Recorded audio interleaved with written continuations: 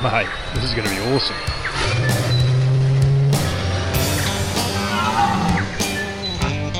He's must had to come down this hill. Hit him. It's more than just a hobby, it's who we are.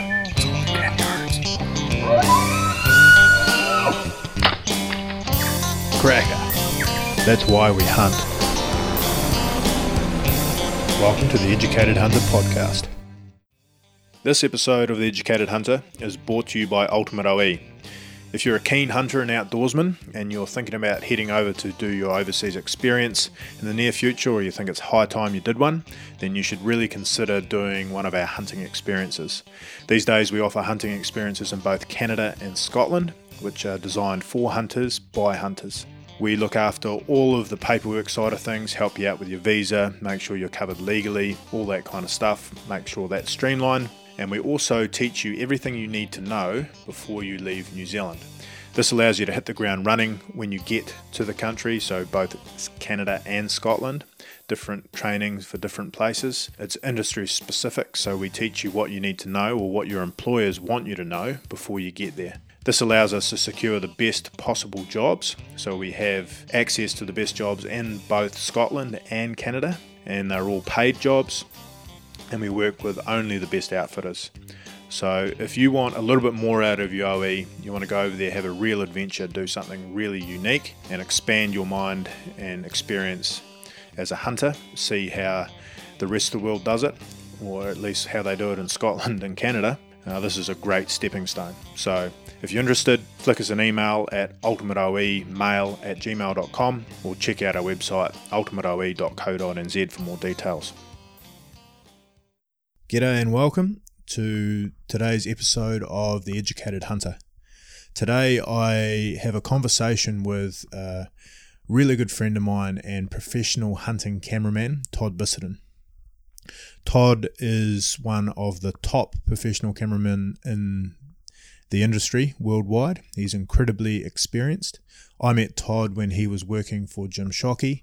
He was Shockey's number one cameraman for about 7 years. Since then, Todd has started his own business. He provides professional filming services all around the world, as well as works as a professional hunting guide. As I said before, he's very, very experienced. He's travelled to somewhere in the region of 25 different countries around the world hunting and filming, and that doesn't include double-ups. And he estimates somewhere between 230 and 250 different unique trophy species filmed on camera, so harvested on camera, I should say. So when you actually stop and do the math on that, that's an incredibly large amount of hunting that has to go in to get those kind of numbers. And that doesn't include double-ups either. So Todd has got a lot of experience on the ground and all around the world, both in filming, guiding, as well as seeing animal conservation in practice and how hunting fits into that. When it comes to filming running time footage, I don't think there's anyone in the industry that can hold a candle to Todd. He is a naturally gifted cameraman, as well as being very cool and calm under pressure, which makes him one of the best in the industry. If you want to follow Todd on Instagram, have a look at some of his photos. You'll soon see how much this guy gets around. He's at Todd Bissenden on Instagram, spelt all one word, TODD. Bissenden at Todd Bissenden. I hope you guys enjoy this conversation as much as I enjoyed having it. So without further ado, here is Todd Bissenden.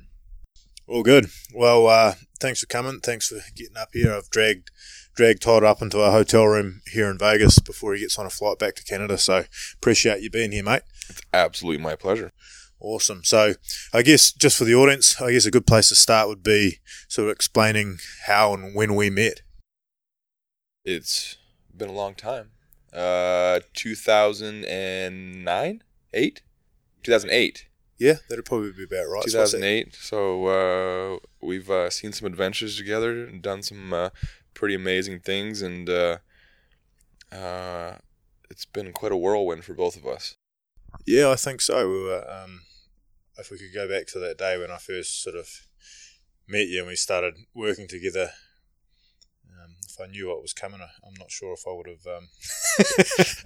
Well, I don't think I would have changed anything. I absolutely would have done the same thing, but I'm sure my perception of what was about to come and what actually came was slightly different. I actually remember one of the first times we spent any time together, like professionally, and just to give everyone context, we were filming together for the same guy, and I remember Jim sat us down and he was going through his schedule for the year. Do you remember that? Was that in his office? Or where was that? His office or over in the editing suite there on the island. And he was going through the schedule of the year, and by that stage you'd been with him for probably over a year. And he was sort of running down through these countries I'd never heard of. And he kind of looked at me and I looked at him, and I was deliberately not saying anything because I sort of thought, well, Todd's been here longer than I have. He should have a chance to pick first. And every time a weird country came up, you just sort of looked at me like... Yeah, you just hear some names and you don't know what you're going to get into on certain trips, and you don't know what to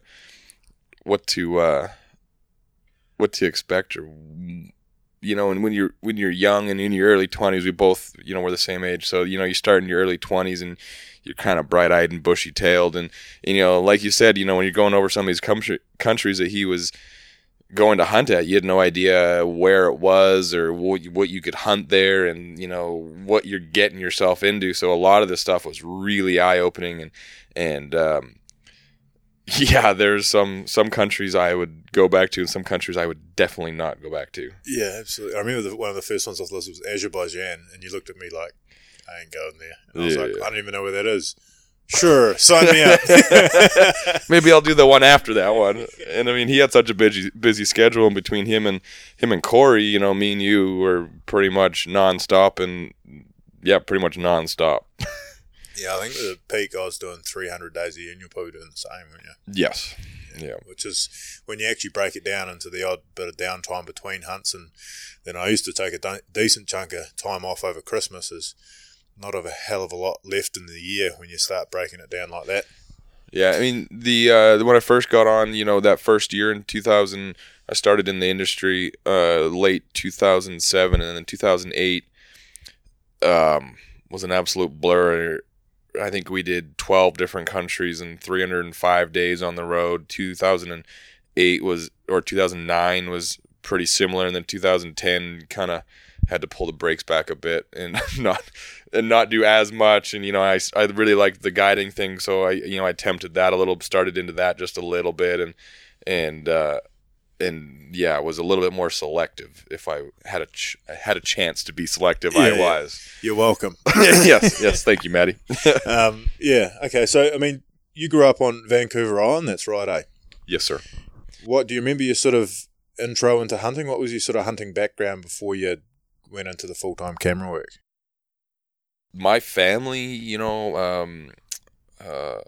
was a hunting family. My dad used to own an archery business out of our backyard, so I have pictures of myself in diapers holding a little stick bow, sucker darts, and ever since I can remember, I've been around something hunting oriented. And so I used to have a 3D range in my backyard, an archery business out of my parents' garage when I was super young, and then my dad got out of that, but we'd still go chase blacktails and black bear when I was really young. And then, when I got into be a teenager, I still hunted a little bit, but not quite as much. I was involved in some, other sports that kind of took me away from it a bit, but I still did some hunting. And then, my late teenage years, I just kind of really had some other hobbies that I got into. And then what was that? Golf. Yeah, I got into golf pretty serious. And then I came out of university, playing golf in university, and then all of a sudden, I kind of got really burnt out of that, and it kind of was a blessing. I probably should have, looking back on it, maybe I probably should have stayed and done a 4-year degree that I wish I had something to fall back on per se, but it also led into a very good timing of working for a company in the industry that had an opening for, a camera guy and an opportunity, and it really, this is my 11th or 10th or 11th year in the industry now, working full time. So it was kind of a blessing, to be able to get into it and see what I've seen and traveled to where I've traveled, and it's been pretty fortunate. Yeah, just to give everybody some context, when Todd said he used to play a little bit of golf. You're a very talented golf player. You were in Dallas University on a scholarship? When I was about 14 or 15, I got nationally. I got very competitively on the national level in Canada, and when I was 17, I was I think a top 10 ranked player in Canada, and I think a top 3 ranked player in British Columbia. So I was scouted by the University of Houston, and I went there for a couple years and played for the University of Houston on a golf scholarship. And by the time my kind of second year was going on, I just kind of, the whole university college thing was a great experience, but I just really kind of got burnt out of golf, playing it so much in my teenage years, and it was a great time of my life, but I really got burnt out of it. This is coming from, how many holes of golf you done this week, Todd? Oh, yeah, well, now I'm getting back into it, yes. I mean, I'm kind of coming out of retirement a little bit now on the golf level, but I played 100 holes of golf before SCI in 2.5 days, so. I think if anyone knows anything about golf, they'll sort of that's understand. That's a lot. Yes. Yeah, that's a lot. All good. All right, so fast forward a few years, you started on with Shockey and his full-time cameraman, and then you sort of got into a little bit of, well, let's do this. For those Kiwis listening and those listening to this podcast who perhaps don't know who Jim Shockey is, why don't you just give us a brief Cliff Notes version of who Jim Shockey is and what kind of industry that we're in? I don't know how you would really describe him in a short statement. He's probably the most well-known hunter in the world through his multiple TV shows he has. He has a huge following, probably the biggest following as far as outdoor hunting television, as well as on the international hunting level. He's one of the most recognized international hunting level, and what he's been able to obtain from his international hunting from pretty much every corner and country that's legally huntable. And then also on the outfitting level, he's a very recognized outfitter in the Yukon and British Columbia and Saskatchewan. So that's probably one of the main reasons why he's a triple threat in the hunting industry. Is he's multifaceted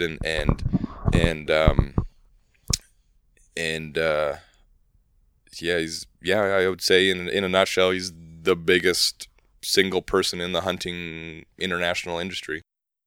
Yeah, so it's quite funny. I didn't know him from a bar of soap the first time I met him when he came to New Zealand, and in those days we didn't see a lot of him, but now even in the New Zealand, our tiny little corner of the world down there, you quite often see his face in hunting magazines, and with his endorsements with the likes of Leopold and Primos and that kind of thing. His face is popping up more and more down our end of the world. So yeah, I guess that's a pretty good description of who he is. But the long and the short of it, when me and Todd were both working for him, we were both filming, sort of tag teaming on the hunting with Jim and then hunting with other clients within Jim's hunting territories, as well as hunting with a couple of other people, Corey Knowlton for one, that was involved in that. And then when Eva got in as well, she started traveling as well. We both went on trips with Eva when she was introduced into the industry. Yeah, so between the two of us, we were quite busy. Both of us were running anything from 280 to 300 days a year hunting and filming. So the long and the short of it is we got to do a lot of traveling, and Todd in particular has done how many countries you reckon you've filmed and hunted in now? And this is not even counting the numerous times you've been to some places. Yeah, I mean, individually, not including the multiples, I think I counted at 24 different countries the other day. I might be missing one that I can't think of, but yeah, 23 or 24 for sure, different countries. And some of those places like Ethiopia, 3 times, and Peru 3 times, and South Africa 3, and Cameroon 3, and so there's definitely some multiples in there, but 23 different countries for That's sure. Pretty impressive. Do you have any idea? Just to give everyone an idea, there's in the higher echelons of international hunters, they tend to count species, so different species that you can legally hunt all around the world, and they aim for what's called a Weatherby Award, which is a a completely different podcast in itself. But that one's a big statement. Yeah, we won't go down that rabbit hole. But essentially, how they get awarded the Weatherby Award is how many species that you've hunted worldwide and how much you've donated and contributed to conservation in a whole, and then they take those factors into account. It goes into some very complicated political system that nobody understands. At the end of it, exactly. They hand out an award called the Weatherby Award, which is quote unquote the greatest hunter of the year. So Jim was chasing that pretty hard for a while, and he got up to how many? 300 and... He's got to be mid 300s, yeah, for sure. And I think he's probably a shoe-in, I would say, in the next 2 to 3 years he'll win that. And they give out one award to one person a year. So it's not multiple people. It's not like when you hit a certain number, you're magically in. It's given to one person per year. So you are kind of the international hunter of the year type thing. Type deal. And the reason I bring it up, not that me and Todd are ever going to be in the running to win the Weatherby Award. We're just doing. You got to have a cool 10 million in your back pocket to be able to pull off the hunting that you need to do and the travelling you need to do to pull that off. And it's time and effort. And you get a lot of guys in their later years that have been very successful that decide to dedicate their lives to trying to win the Weatherby Award. But that all said and done, how many species do you reckon you've filmed? And do you think that, I can't think of anyone else, maybe one or two guys that have. That one would honestly take me a few hours to sit down and go through the countries and go through pictures and stuff. I mean, on an easy, on the safe level, it'd be at least 250. Yeah, because I mean, I started on when Jim was at 130. So I mean, Jim's done over 200, and that's all some of the weird stuff he didn't, So I mean, on an easy level, probably be 250 different species. Yeah, which is, when you actually stop and think about it and figure it out, that's very, very impressive. The time and effort to get to that number is very hard. There's a few that you can tick off real quick, but it's the little small ones that you have to go and spend 3 weeks in the jungles of West Africa to hunt one specific animal just to get one more. That's not very fun. No. It's an adventure, it is. Speaking of that, one of the ones I had noted down here that you did that I always sort of, on one hand, wished that I'd done, and on the other hand, was thankful that I didn't, was that self-guided one in Cameroon. You want to run us through that? Yeah, that's a very memorable hunt, and that was my second international trip. My first ever international trip was an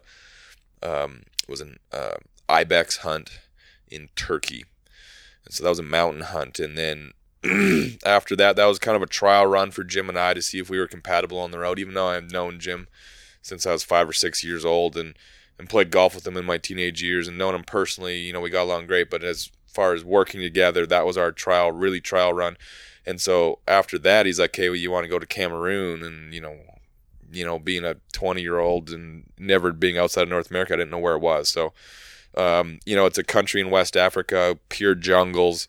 And so he's like, "Yeah, let's go to Africa, and we're gonna go, into the jungles, and it's a self-guided hunt." So we went over and spent, I think, 12 days and hunted with pygmies, and we brought our own food. We brought our own tent, little one-man tent. We hired these little porter pygmy guys. We had these little tiny tubs of gear that we had to live out of, and we couldn't.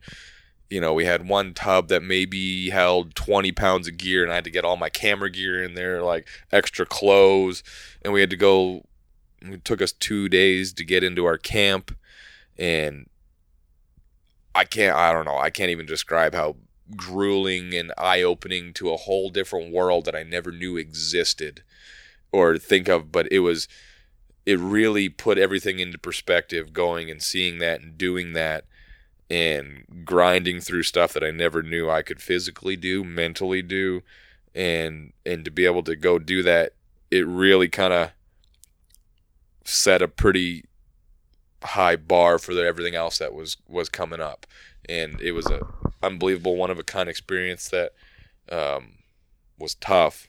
But do you remember what you were hunting there? Yeah, we went in there for dwarf forest buffalo. We didn't end up getting one. It was too rainy, so they were hanging out in the swamps that we couldn't see them. If it was drier, they usually go in and burn these swamps where you can see them and track them. So we heard some but we couldn't get up to them. But mainly we were hunting and calling dikers. So dikers are the, kind of pretty much the world's smallest antelope. Then the blue diker is the smallest of the dikers. Well, maybe not the smallest, but the second smallest, I think, other than the eiders. But, you sit there and you sit at the base of a tree in a jungle that you can't see more than 10 yards in, and your little pygmy trackers and guides that don't speak English, they sit you down and, they sit you down in the vines, and they make these, I don't even want to make the sound, I don't know. Yeah, exactly there. And then you sit there and, you try worst noise ever. Yeah, but something similar to that, yes, Matt. And, you sit there and then these dikers just come hauling tail and running through, and you got a shotgun trying to shoot this thing, and as a cameraman, you're trying to get this thing on camera that you can barely even see with your eye, and you just pretty much hold your camera up wide and hope the heck that, kind of keep it in line with where the hunter's pointing his gun and try and get lucky. So yeah, we killed some dikers. We because we were running out of food. We had macaroni and cheese, Mr. Noodles, instant meals, cans of stew. We ate very rough, and then we killed some dikers for some energy and nutrition. And we did. So we killed a few different species of dikers, and blue, and I believe there's a red fronted or a red flank, or I can't remember. It's been a few years. Been a few haircuts. Yeah, exactly. Yeah.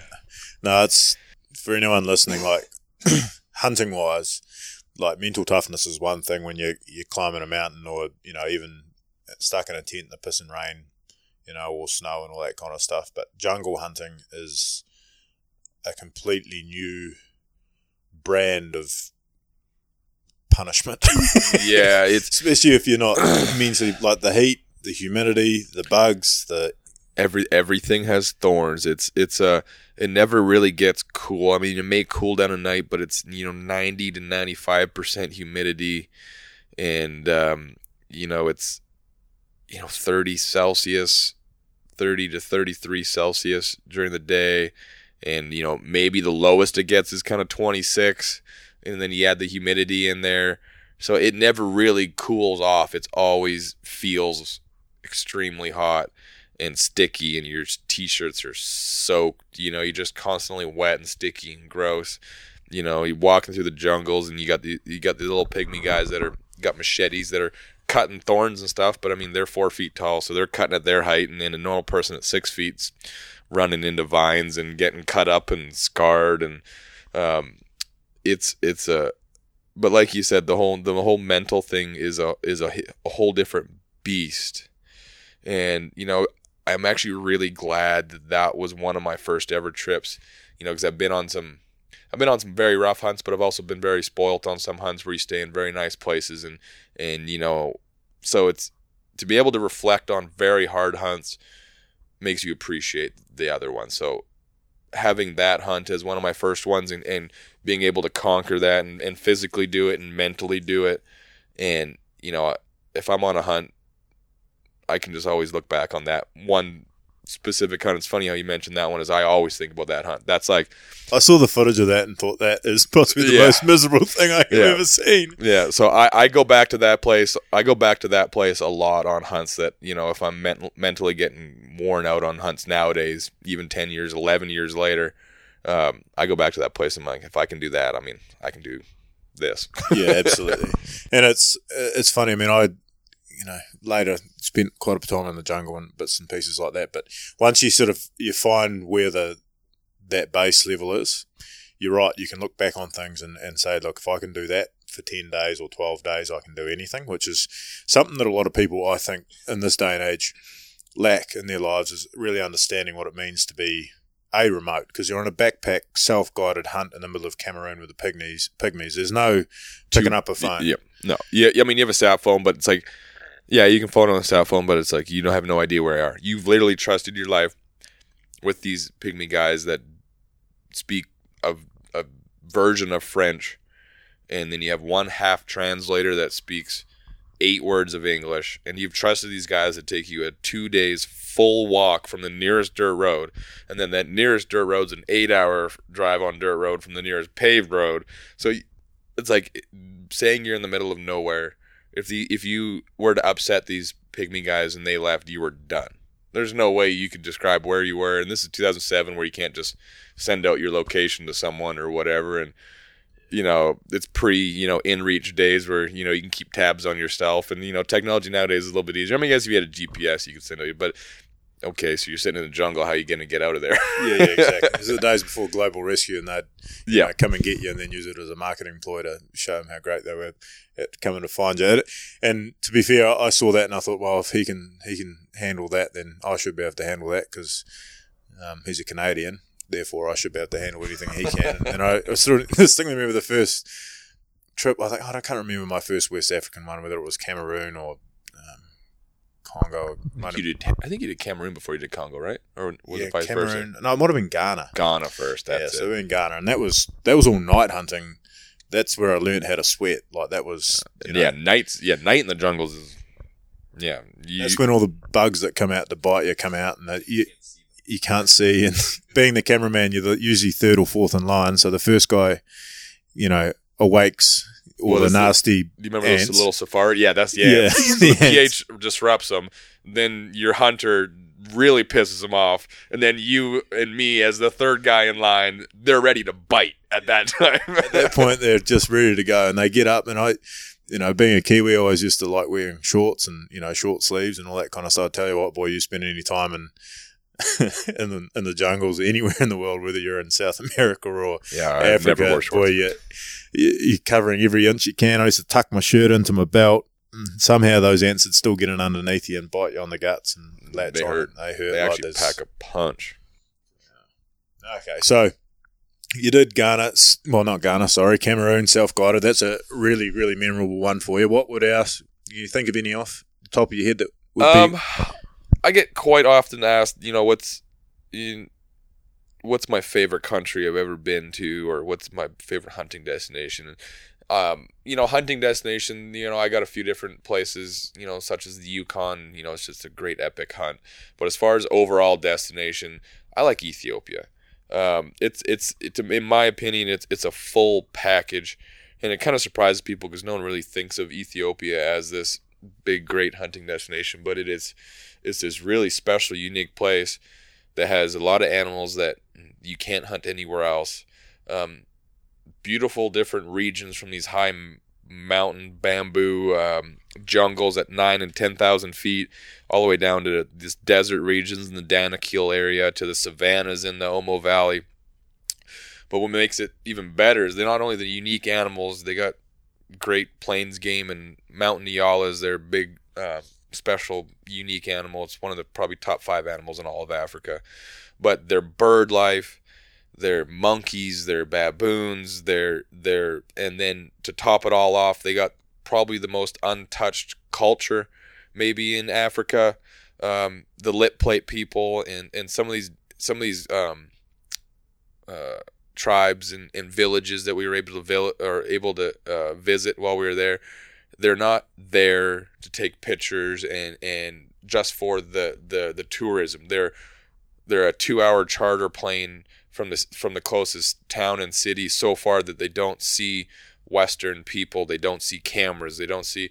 So the way they dressed in their animal skins, and they put in their clay in their hair for cooling themselves down, and all these cool, neat beads and all the stuff they wear is not for people to take pictures with. It's truly how they live in these straw huts, and going and taking a tour of this village and in the Omo Valley and in this other region that they don't hunt it anymore, but where the lip plate people are. It's absolutely truly fascinating to see how they live. And it's the same way they live for hundreds and hundreds and hundreds of years. It's no electricity, no Western influence, and they seem happy. And, other than a little bit of civil unrest that they've had some issues in Ethiopia. But yeah, that to me is a really, it's the most well-rounded, I think, hunting place in the world, because it has everything. And you've been there, I've been there 3 times, and at least 24 days on each of those 3 trips I did. So I spent 2.5 months in Ethiopia, and I truly love it. It's the most well-rounded place. It's not just about the killing the animals. It's got everything. It's got absolute cool culture, birds, everything, the scenery, and plus it's just badass hunting too. Yeah, I mean, it's funny. We're very aligned on that fact. On doing what I've done, and we're the same people. Often we'll ask you, okay, what's your favourite animal that you've ever hunted, or the favourite place you've ever been? One of my most standard answers, I think, these days, having had to think about it quite a bit, is Ethiopia as well. Because, I mean, I use it for two reasons. A, the diversity is unreal, the amount of different endemic animals that exist there. I think they've got the most endemic animals of anywhere else in Africa. Yep. And then the mountain Inyala is a fantastic example of an animal that, to me, is possibly one of the most stunning that exists on planet Earth, period. When you see that thing on the hoof, it is crazy cool. And where they live, bro, like up in those mountains at like Otabulu and stuff, and yep. you touched on it, they're saprophytic jungles at 10,000 feet, which means that a lot of those trees originated in the canopy and they drop vines down into the earth, and so you end up with these crazy, twisted, mossy trunks, and it's high mountain, high humidity. Lots of rain. Fog, misty, and then you've got these... How would you describe a mountain Inyala? Like, they are just stunning. The easiest way, it seems to be like a cross between a kudu and a bushbuck. I think it's actually a part of the bushbuck family, I believe. Are they a spiral horn? Yeah, they are a spiral horn, I believe. But they say they're closer related to a bushbuck than they are a kudu, even though they look like a kudu.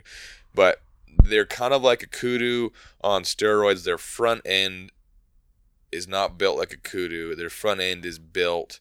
It's like a horse. Yeah, it's like really like big, jacked, really muscly front end, big neck, and they have a curled horn similar to a kudu, but not quite as long. I mean, the world record, I think, in Nassos Russos is like 42. Yeah, 42. No, 47. The second one's like 42. Nassos' world record is absolutely crazy. Nassos Russos is another conversation in itself. I sat down at a table with him yesterday, actually, and he doesn't say much, but man, he's probably one of the greatest PHs of all time.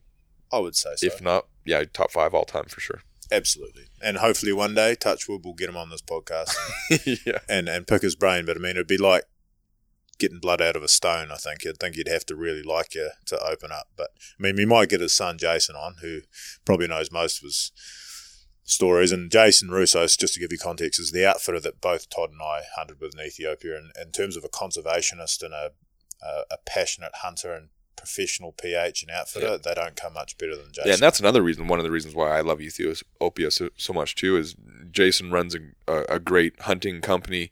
You can trust him. This isn't a plug, it's just he's really good outfitter, really good guy, really good guide. And, in order to spend, 3 to 4 weeks with someone every day, it's really nice to be able to get along with the person and trust the person's judgment, and that he's leading you down the right way. What I was going to get to, the second part, the mountain Inyala, stunning, beautiful animal, but I use it a lot as an example when I'm talking to people, particularly about conservation, when people have a perception of animals in Africa and a perception of Africa and Ethiopia. My perception of it before I went was all about drought and famine, etc., etc. When I first went to Ethiopia, it's green, lush, fertile. So I was totally off base, and that was a whole conspiracy in itself. We won't get into it. But being brought into that area by Jason, seeing these mountain Inyala that most people have never even heard of, the most stunning animals ever, and Jason and the other outfitters there are basically the only line of defense between that beautiful, stunning animal and complete extinction. Yes.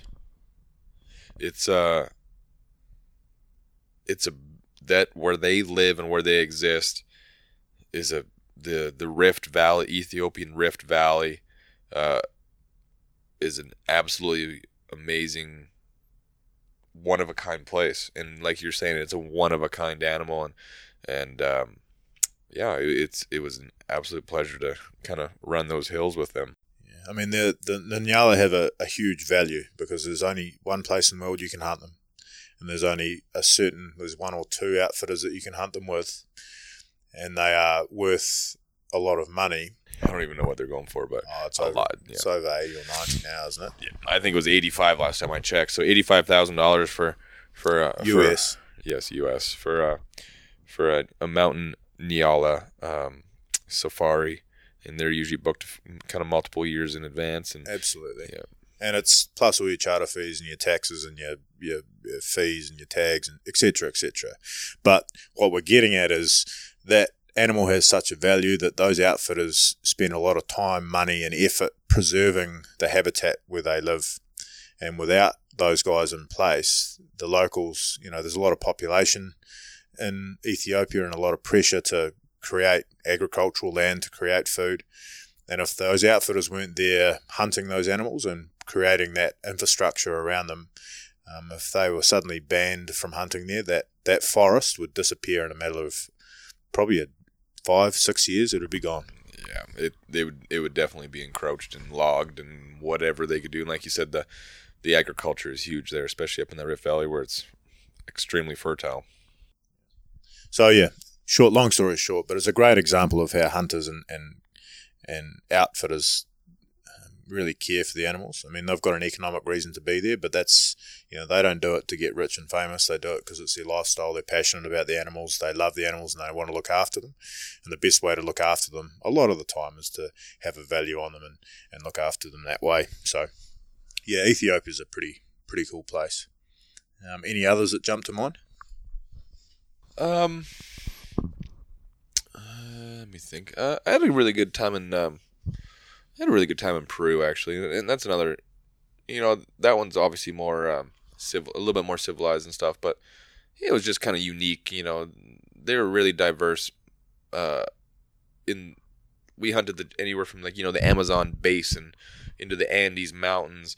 We hunted. We were on a very Peru recognized that they had some unique hunting there. They had whitetail species and the capybara that lives in the Amazon basin, and they had caiman, and they had some white-lipped peccaries or white-lipped or collared, one of the two. So they had a handful of huntable animals, and Peru, the country, wanted to start sport hunting, and so Jim was approached to say, hey, come down and can we advertise for Peru and see if we could start some sport hunting.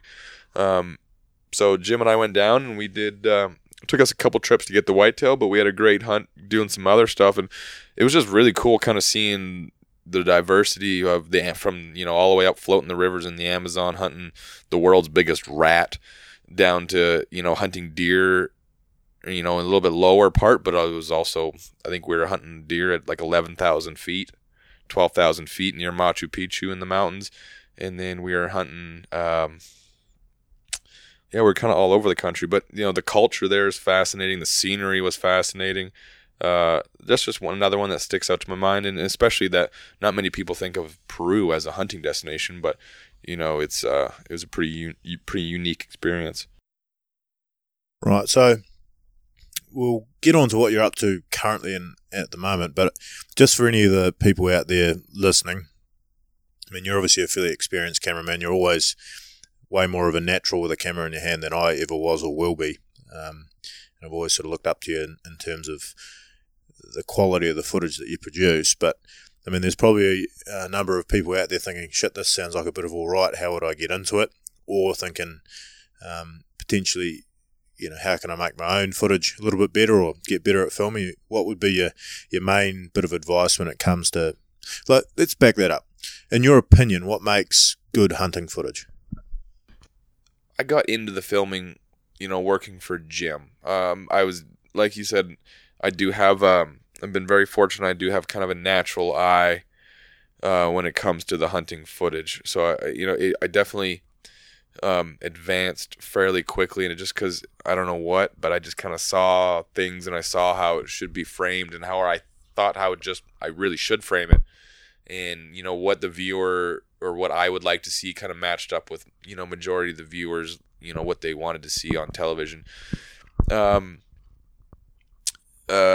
when it comes to what I try to do is I try to show what is happening and not fake it.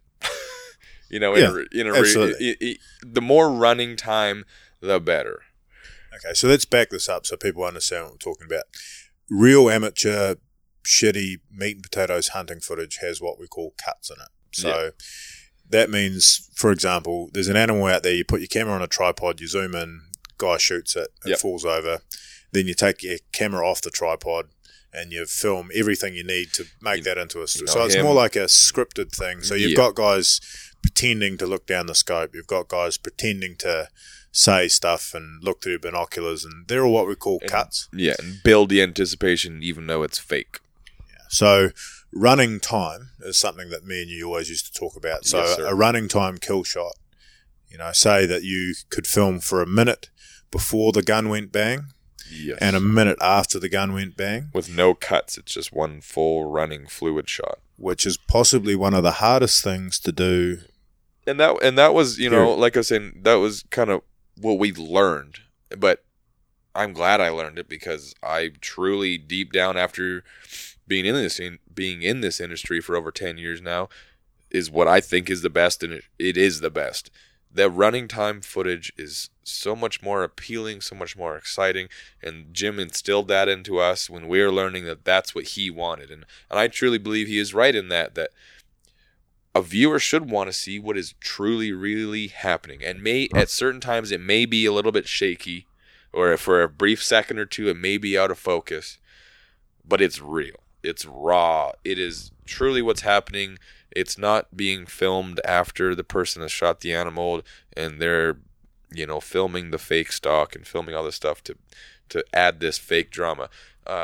Me and you, our goal was to always try and get the best running time kill shots possible, because that's what truly happened and that is real. And you can't fake a person's initial reaction. Their initial reaction is the raw, the real, their actual feelings. You can go back and retake it 5 times, but guess what? Hunters aren't Oscar-winning actors. They're not going to be able to convince the audience, and that's why I can't watch hunting television nowadays, because I can see who's faking it and I can see who's not, and I've been kind of biased because I've been behind the scenes so much that both of you and I watching a hunting television show can go fake, real, fake, real, as we watch a TV show and what's been produced after they've killed it and before. Yeah. And I totally agree. It's a really hard thing to do. Skill wise, to keep your camera and zoom, like your camera steady enough, your zoom smooth enough, your composure, your everything in check to get that running time footage. That's hard enough. Reading the hunter, reading the animal, reading the whole situation, keep an eye on the guide so the guide doesn't come in. You're thinking literally 10 different things at once. Yeah, and then sometimes being hunting, animals do shit that completely screws up your running time footage. They'll stand behind a tree for 45 minutes, or they'll, when the guy shoots it, the guy might shoot it not quite in the right place and it'll do something that's unsavory on camera. And at that point, there's no choice. You have to have a cut in your footage, and sometimes you've got no control over that. So as a professional cameraman, even if you think that you've got 100 out of 100, 10 out of 10 beautiful running time footage, you always film your cutaway shots or your quote-unquote fake shots to give the editor an option. You got to have the safety. If something's gone wrong with your camera or your footage, or you may have made more of a bobble than you thought you did, or somebody might have stood up in front of the camera and you didn't notice, and et cetera, et cetera, et cetera. So to me, though, that's sort of the pinnacle. Yeah, and I think that all comes back down to, a person starting in this industry or starting or wants to do something like this. In order to get that running time shot, you need the right equipment. And I think you don't need a fancy $50,000 camera to go out and do this. Most of those $50,000 cameras have to be run on a tripod, And I personally prefer, sacrificing a little bit of video quality to go down to a more smaller, compact camera with a better stabilizer and getting better content rather than the best image quality, but the best image quality has a big, heavy camera and not as great of a stabilizer that helps, float the image and stabilize what you're filming. So you don't have to be locked on a tripod, because a tripod's you just can't move and stay over the shoulder. So I'm a huge advocate of having a smaller, more compact camera. with a really good stabilizer and being able to be mobile and in position. And I mean, that leads back to, a person that wants to start is they don't have to go and spend 50, 30, 20, 10. They don't even need to spend $5,000. You can get a great camera between one, a starting level camera can be anywhere as low as $500, all the way up to $3,000. And you can go out and film some hunts and work yourself into a better camera slowly as you kind of get better. So I mean, that I'd lament that you don't need a flash camera, and to be honest, having a camera that you can really use in real world stuff and not be petrified about it getting cooked in the rain and all that kind of stuff makes a big difference too. If you're going to have it out and using it more often, you're going to get better and more candid footage. And then the second thing I think that's probably quite important for people to remember too is audio. Yes, audio. I run a couple different setups. I usually like to run a shotgun mic, which is a mic, a big a mic. Usually it's around a couple $100 extra to put on top of your camera, and a big foamy kind of windscreen. So that's getting the surrounding audio. So that's gonna get some birds and the guide and any kind of miscellaneous audio. And then what I'll usually do when I'm doing my private video stuff for hunters is I'll have a microphone on them. So when they're talking to me, I have perfectly clear audio of them. But then also on my other mic, I'm catching kind of everything, the whole surroundings. So I got two different channels running audio, and what the audio is going to do is you're going to get some narration from your hunter or from a guide. As you're doing a stalk or as you're moving around, he's going to kind of keep you updated on what's going on. And a clear audio is definitely going to save your editor, or you, if you're an editor, it's going to definitely help you in the long run if you got some clear, great audio. And again, you can get great audio mics for some Sennheiser G2s, I think, or whatever they are, G3s, I think, something like that. There's $600 for a set of mics, so they're fairly expensive, but you can get some decent ones now that are aluminium frame. Me and Curran actually just bought a pair for some. Yeah, you don't need to go all out. I think they were $300 for a set of two, and we've had great luck with them so far. So there you go. Someone starting into it, you can honestly, for a couple $1,000s, you can get a great entry level stuff to go out there and film in your backyard and go chase some stuff around and just get. Well, you New Zealand boys have a massive advantage over people from around the world because you can hunt all year round and shoot as much as you like, and nothing. So there you go. Nothing is substitute for getting out there and doing it and learning. You mentioned over before, we probably glassed over it because we both know what we're talking about. But what do you mean by over the shoulder? Yeah, and this is another thing that kind of Jim instilled in us, and then we kind of adapted and turned into our style as well. The over the shoulder is what when we're referring to, filming down the barrel over the shoulder on the right side of. If you're a right-handed shooter, you're gonna always kind of be behind your hunter when you're filming. And when you get into a situation where he's getting on a sticks or getting ready to shoot something, you're wide angled and you're coming in behind it, and you zoom down the barrel over his shoulder to the animal, and in the bottom left of the side of the camera or the left side of the frame, you're going to kind of keep a blurred, maybe 1/4 of the frame, you're going to kind of keep a blurred piece of a gun or the shoulder or the hunter's head. So, and what that does is it proves to the audience that you're not faking it, because in the image is the animal or what you're hunting in the background, and there's also the hunter in there.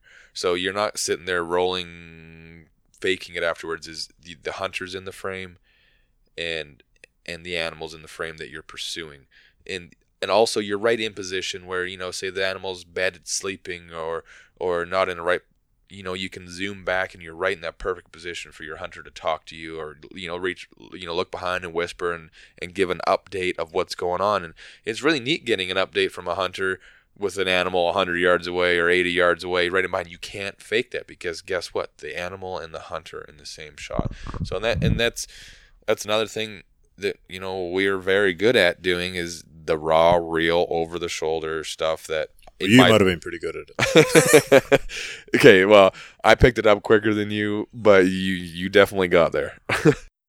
Yeah, no, that's good advice for young guys, and that to be fair, that's our style of filming, and that's sort of how we were trained. And so it may not be for everybody, but certainly I like, if I'm watching hunting footage, and I'm kind of like Toddy these days, I struggle with the hunting TV stuff because it's just so obvious to us what's real and what's not. But I really do like that over the shoulder, authentic, a little bit sort of Jason Bourne type filming. And like I mentioned before, it might be a touch shaky because guess what? We're not using a tripod, but our video content is going to be better because it is real. There's the animal, there's the hunter.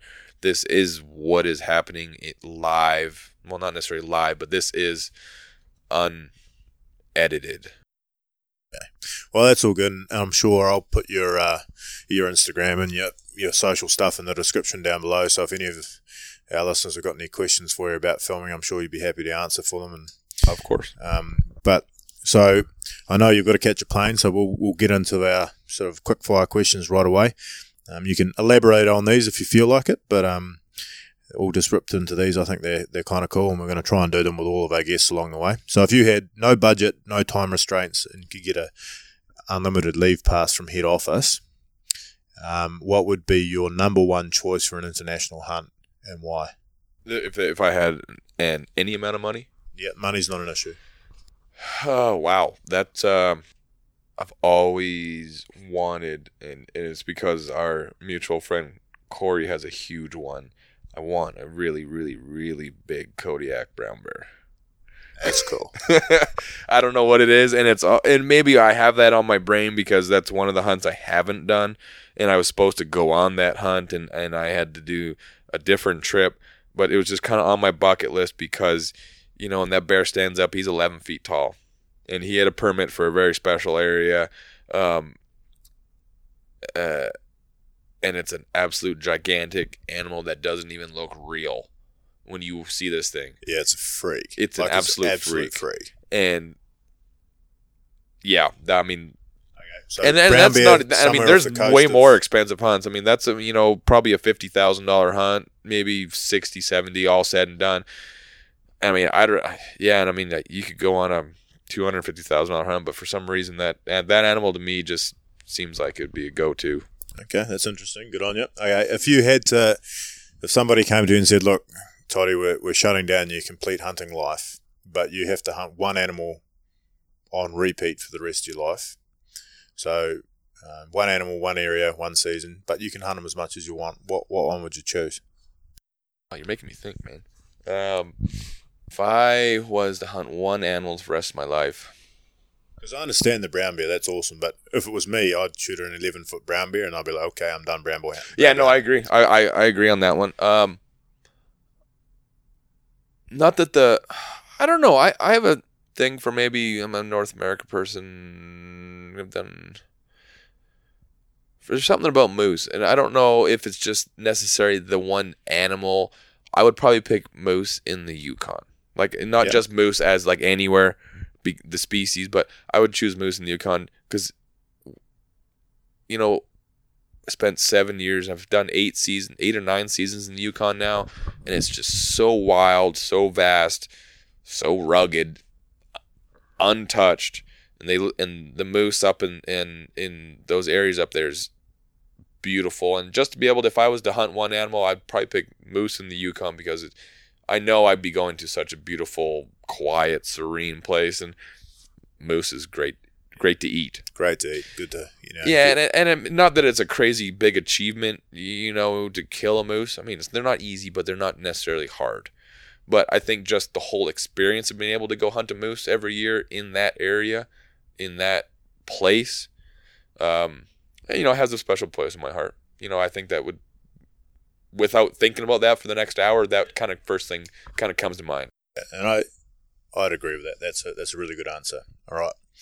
So to make you think a little bit more, proudest moment while hunting? Proudest moment. I don't know. I can't think of a specific moment, and it may be really cheesy to say, but donating meat to donating meat to people, mainly Africa, yeah. I mean, I'm not saying that just to be cheesy, but when you can go and drop off literally a truckload of meat at a local village and see people's face light up because they're getting some seriously good protein and good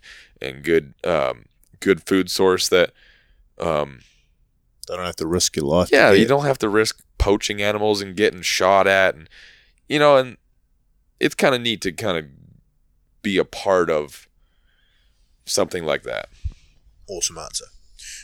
Scariest moment while hunting? Scariest initial moment. We got shot at in Ethiopia. I don't know if exactly we were trying to get shot at, but we were sitting in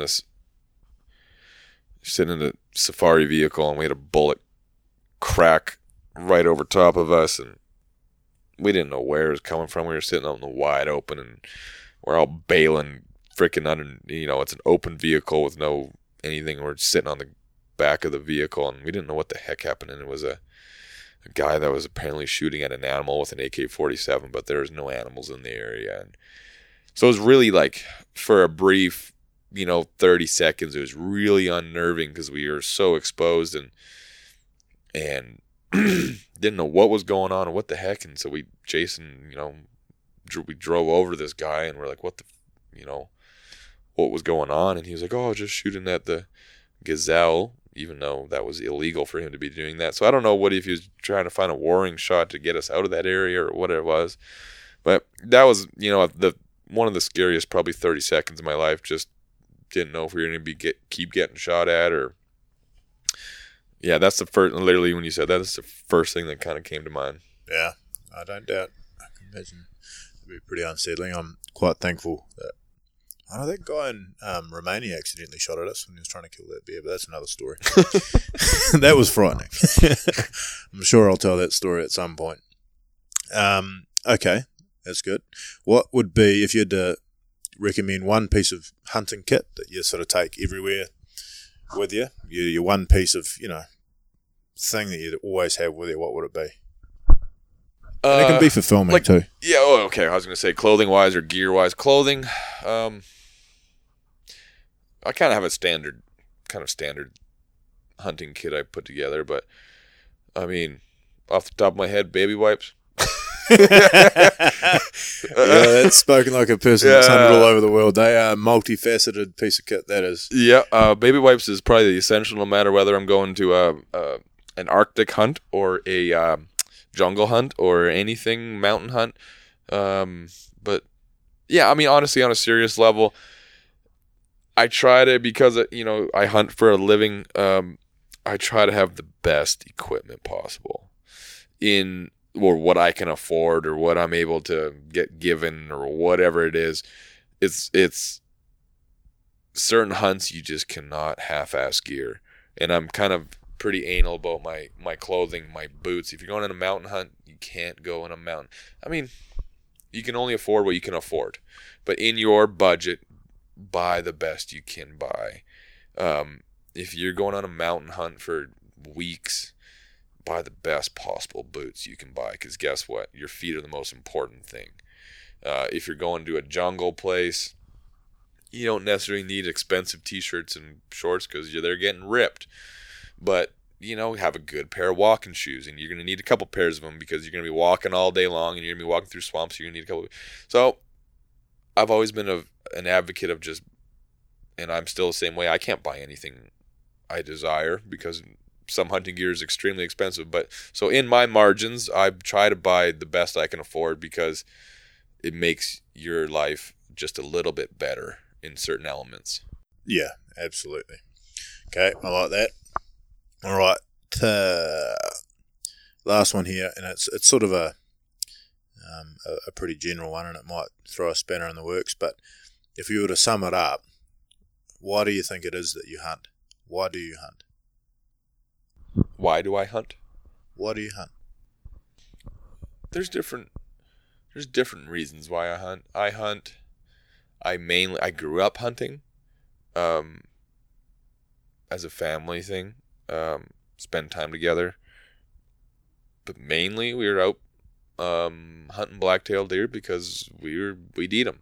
You know, it's the best meat, the healthiest meat, the cheapest, and yeah, it costs money for fuel and all that stuff, and it still costs money, but you're also spending time with your family, and you're out in the wilderness instead of playing video games and drowning in a TV. It was so I grew up. It was kind of a tradition. It was a family thing that we did, and then I hunt now.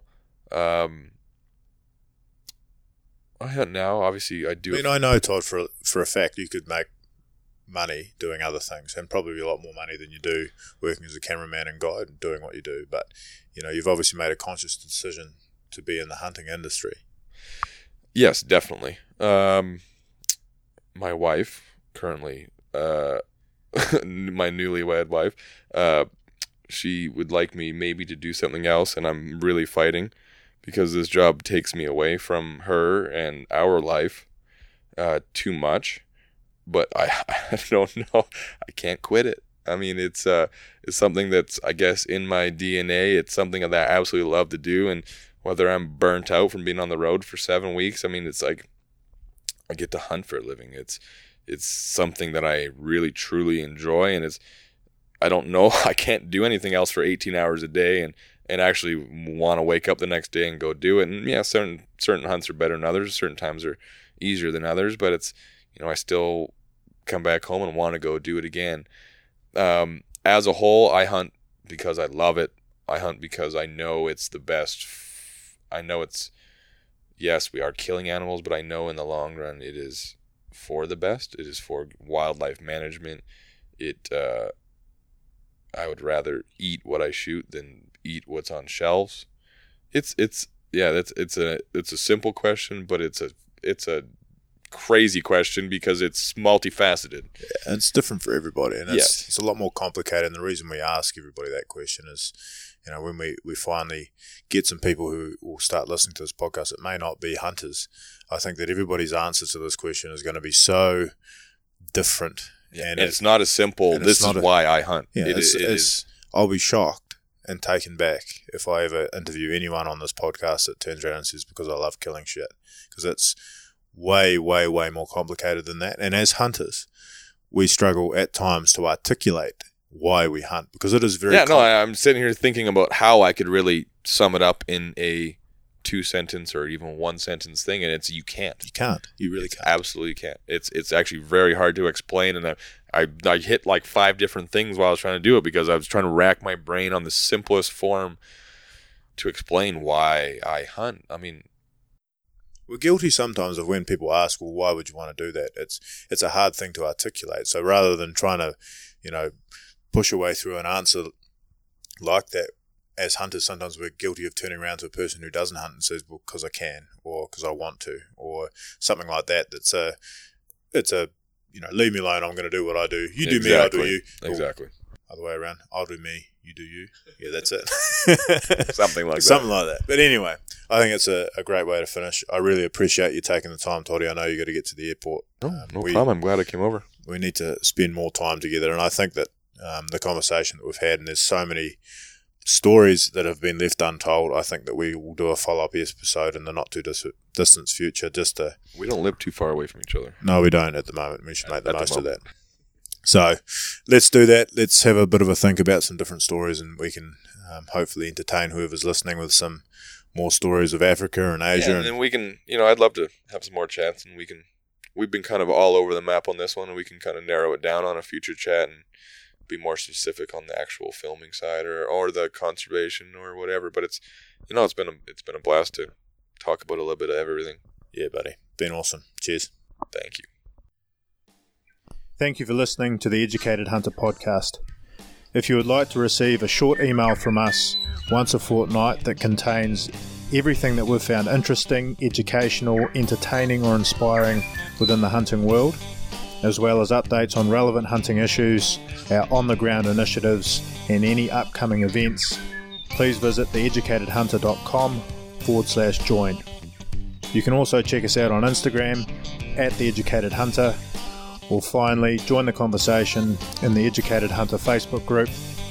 The links for all this can be found below in the show notes. As always, thanks for listening, and catch you on the clearing.